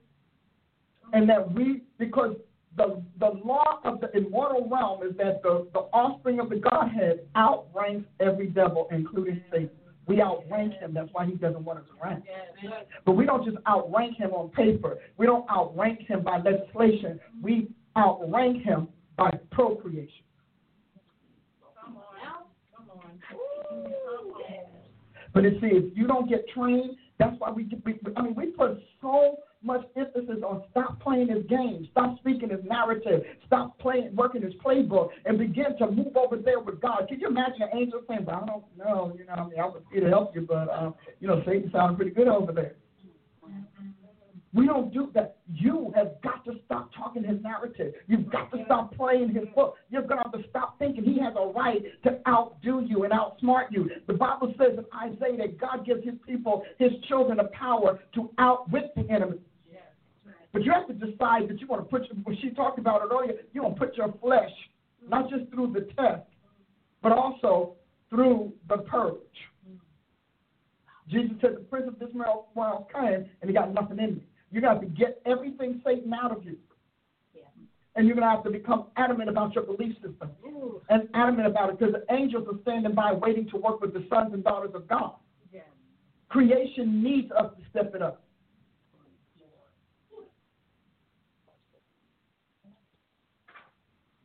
I need you to hear me, because I want you to recognize that God is God. Why is he letting this happen? Because God is like, I'm not carrying you all any longer. I did some marvelous things. I gave you my son, and I gave you blood. We still don't know. All of what we think about blood is what in our veins, but there's something in creation about blood that rocks worlds. We have to dig into what blood means to the Almighty. Because Jesus did not take red stuff to heaven to put it on an altar. So what did he take? Yeah. And why did it need to go on the altar of God? Right. And because he put it on the altar of God, he legitimized the birth, the emergence of a new species. Species are defined by blood. That is why Israel's bloodline, Abraham's bloodline, is important. And see, we are caught up in Abraham, the father of the Jews. Abraham, the father of many nations. Yeah. So he's my daddy too. Yeah. And we got caught up. Yeah, but no. Abraham is the father of many nations. He's the father of the Esau's kids, Keturah's son, Isaac's seed. So that means that God has given all nations the potential of faith to receive his son when he comes. Mm-hmm. Come on. So it's not about Sinai. The Jews didn't become Jews to Sinai. Right. Up until that, they were the children of Israel. Right. Jacob's son. See, identity, the key.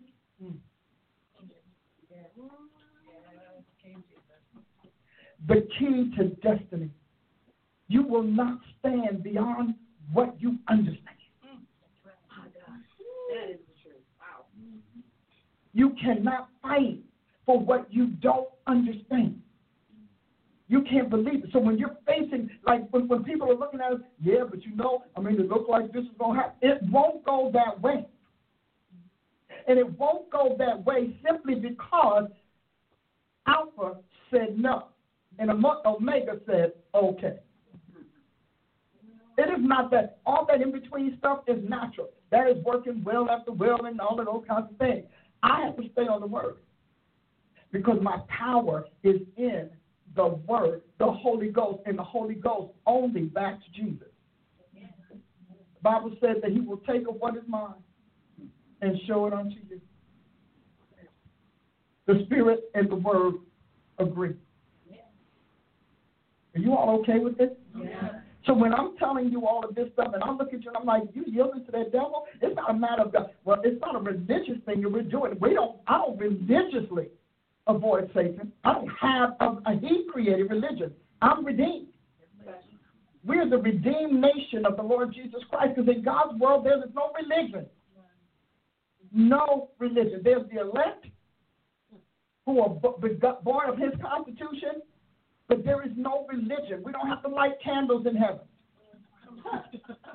Jesus is the light of the world. So what are we going to do with a candle? Candles is going to be like, I don't know why you're wasting my time. You're going to throw me in the fire. We don't have to worry about energy and fuel in heaven. It talks about the seraphim moving through the air. We talk about the cherubim bringing God. Jesus riding on cherubim. We're all excited that we got a luxury car. Yes, we are. We're still excited. That's not bad. So in God's realm, that's why it was difficult when Paul said, I saw things unlawful to utter. Why was he saying that? He said because Paul had to bring back this era and beyond. He had to bring back a world where energy wasn't in an engine, because every being was its own engine. Jesus is walking on water in a storm as fallen Adam. The winds are not knocking him down. I can imagine the wind say, boy, if I could, I'd drown you right now. If I could. He's walking on water. Jesus has thousands of people who are hungry. He's not saying go and get something from the restaurant. He said make them sit down. He's serving people out of his being. Y'all not hearing me. Yes. Because in God's realm, I just want to weep for the joy of God and the goodness of God. Jesus. Oh, my God. We are so summoned. We are so trashing when it's in us. Every being is self-sustaining. If it was just, we're self-sustaining, but we're not regenerative. We're not regenerative. We're just self-sustaining. So everything they put out is immediately replenished. Everything they put out is immediately replenished. There is no gap. There's no lack. There's no void. That's where I'm going.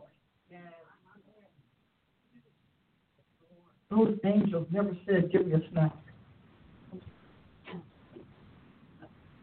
Manoah tried to feed an angel. He said, just put it on the altar, hit it and send it up to God.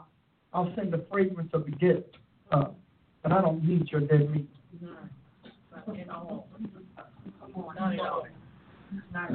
I love this man. What in my soul? But my love for Christ is not vain, and it's not hopeless. I understood why Paul was like, I don't know if I want to go or stay, because I'm going to tell you where I've been. This ain't it. Yeah. And here, he didn't have what we have, and I can tell you this is not it. But it is our time to push forward, to become that. When you talk about wanting to be free, you have the greatest incentive in the world. You shouldn't have ever been enslavable. It's not in you. A devil had to come on you and in you to enslave you. Because greater is he that is in me than he that is in the world. So he had to come through the veil of your flesh, because you stepped out of the veil of Christ's flesh. We're powerful people. We are his problem. We're God's prize, but we're his problem. And if we could do this 2.5 million times in the planet, the earth is the Lord's. So when you walk around saying, no, I'm sorry, I just can't. No. Stop giving into Satan's model. You are living his prototype for his doomed family. We need to move up into the archetype, because God is the archetype. Prototypes come from the archetype. We are the divine architecture of the Almighty multiplied exponentially. How y'all doing on social media? How they doing? Y'all all right? Oh, yeah. She said, let's be. I need to pull myself together. I know that. Okay. Thomasina said, I receive this in Jesus' name. I receive this. Somebody else. I know it, right? Woo! Woo! Okay, let's see. A lot of quotes. Ma'am, this too much. Derek. Thank you, Derek. This is hit Ashley. That's funny. Woo! Oh, yes, I'm okay with what you're saying. It's helping me. That's Denise.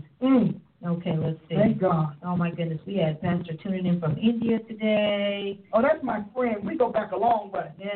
Yes. Let's see here. Everybody is Jesus. Say it. Yes. Hallelujah. Become the word hallelujah. Somebody said, Louise said, I'm full. Yeah. Paula said, come on and teach. I know that's the truth. Mm-hmm. Got the Flatline Brothers. Yeah, Flatline Tag Team Ministry happening. Yeah. Come on now. That is good. You are on point. Oh, an apostle is supposed to reproduce the reconstituted offspring of the gospel. We are to reconstitute by the word of God. I know what I'm going after. And I'm not looking for you to fight. That's when we have all these ridiculous, I don't want to have these discussions. Are you kidding? I'm being, and I'm generating beings while you're trying to theologize. Derek said, I'm not all right. But I'm going to be all right. I want to give, we have a few minutes. I'm going to give a few of you opportunity to share or question. We might as well do it while we're still moving, like fire. Yeah, definitely. Let me read this. Can I read this? Mm-hmm. This viewer said, I fell asleep listening to an apocalyptic broadcast last night, and I woke up this morning mad at the devil and ready to go to war for God. Come on. We're going to war. Now, when we think about this, now I just spent an enormous amount of time giving you all of the cases. I gave you case, I gave you precedent, I gave you model, I gave you prophecy, I gave you prototype, archetype. We rule this, and we need to stop being separate, and we need to say what we want. We rule this. We rule it. God said, whatever you remit is remitted. Why do you think that they're shutting out the president? Why do you think they're shutting out people like me? Because Satan knows he cannot hold the line. When the sons and daughters of the living God, the apocalyptic offspring of God, have said otherwise. I need you all to stop walking around being fatalistic about this. This is not a fatality. I'm telling you, we are not of the fatal. This is not a fatality. We are God's vitality. Sugar man, Jesus, he's my honey man. I be loving on this guy because he's a good God. And what he did, this is miraculous stuff. We're miracles. Who you have? A quote online. Okay, Prophet Andrea said, I feel like screaming right now. I'm telling you, we got this if we will exercise it. We don't wield power. We yield it. And I need us to stop yielding power and to get to wield it. That's God's will concerning us. Sugar pie. That's right. That's right. My honey man. I love him. Yes, he is. I had a question regarding children of God and children of the Most High. Can you expound on that, the difference? Because first of all, children of the Most High would also speak to the mortal realm, all of his invisible citizens. But God made everybody, but not everybody was in Christ before the foundation of the world. See, everybody was in God because God made everything. But God had this set-aside group called the elect that he was upgrading to that, to their realm. For example, when you read, we talked about last week, Daniel 7, where he says, but the kingdom will be given to the saints of the people. Let me reverse that. The people of the saints of God. Well, if we are the saints, then who are the, and vice versa, because he's talking about those principalities and powers. When I get to do, one day I'm going to finish this book called God's Unseen Powers. One day, y'all pray for me. Yeah. Because one day I'm going to finish it so we understand that not just the hierarchy of God's eternal world, but understanding that as just like I have a people embodied in me, all the way up the line, it's the same thing. And all those princes, Michael had a people embodied in him called Israel. This is title. Dr. Price, thank you so much. I have a question for what you walked us through today. Then when we look at the 1 Corinthians 15, where it's talking about the first Adam and the last Adam, it describes the first Adam as living soul, but the last Adam as life-giving spirit. We can see there in that context the power packs that you are referring to. And then if that is correct, how do we also link that and apply that to what you've been talking to us about the prophetic as a science? Well, the reason that the prophetic is a science, in terms of my understanding, is because it's not just the art of it working. It is the products that emerge from that art or its work. So, for example, words become genes. Genes become being. Genes become the DNA. Okay? Words that God builds by his word. So that's technical, as opposed to just manual or hammer. God builds by his word. God inseminates by his word. He injects by his word. He tears down by his word. So the fact that there's a technology to this means that there are technicals that happen when we master his technique, which is for us mostly saying, believing and saying what we believe and continuing to say it. See, in this whole ordeal, this is the hardest test for a real prophet. Either God spoke to me once or he never has. That's where I'm at. If he has spoken to me. Well, you know, prophets can miss it. Yeah, prophets can miss it, but prophets who miss it know they miss it. That's right. Because when you get to the bottom of it, they'll say, you know, God really never did say it. I just picked it up. I just heard it. It was the instinct. It was a sense. I don't sense this. If I'm not sure, they'll tell you. I'll tell you now, listen, I'm pulling this, but I don't know if it's coming from my mantle, if it's coming from my office, if it's coming from my reserve, my database, or is it coming out of the mouth of God? Because there are things that God will say that will supersede my everyday operation and occupation of this office. Did that help you at all? Okay. Yeah, I knew you weren't going to get out of here, but I said, come on, somebody. I just want to say, hey, I'm bad. I mean, this is the reason why you my apostle. I don't know about anybody else, but just between me and you, that's the reason why. I'm not there, apostle. All right, y'all. I don't have faith. I'm just telling you what I know. But since we're talking about seed and reproduction, in my downtime, here lately, I've been like on social media, or let's say like this, in the prophetic clubhouse, and just kind of listening to what's being spoken in the prophetic community. And so, one of the biggest themes right now, averaging of all the words that's been going out. You know, we have the Trump words that's going now, and then we have the revival word. But out of all of them, probably the largest theme or prophetic word that's being spoken by a lot of prophets at this time is that God in 2021 and on beyond is starting to form kingdom marriages. Now, I know what you feel about this and how you think, but I'm asking from this is a very large theme of word that's been going out here lately. I'm talking about as of today. There's a lot of prophets saying that God is forming kingdom marriages. And with you being my apostle, I just want to ask you, what do you think about that particular word that's going out as opposed to what's to come? My initial response to that, very good question. My initial response to that is, what about the marriages that he's forming is different about the marriages that exist and that he's formed? See, again, things have to play out in the theater of life. So what is he saying now? What will make these marriages kingdom as opposed to all of these other? We got some marriages, people married 30, 40, 50, 60 years, good marriage, producing for God. They've been in ministry, man, they've built ministry. So what is the difference?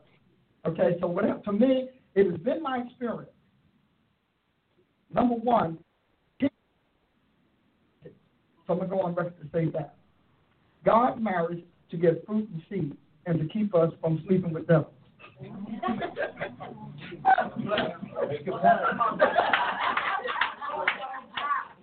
said marriage is honorable and the bed undefiled.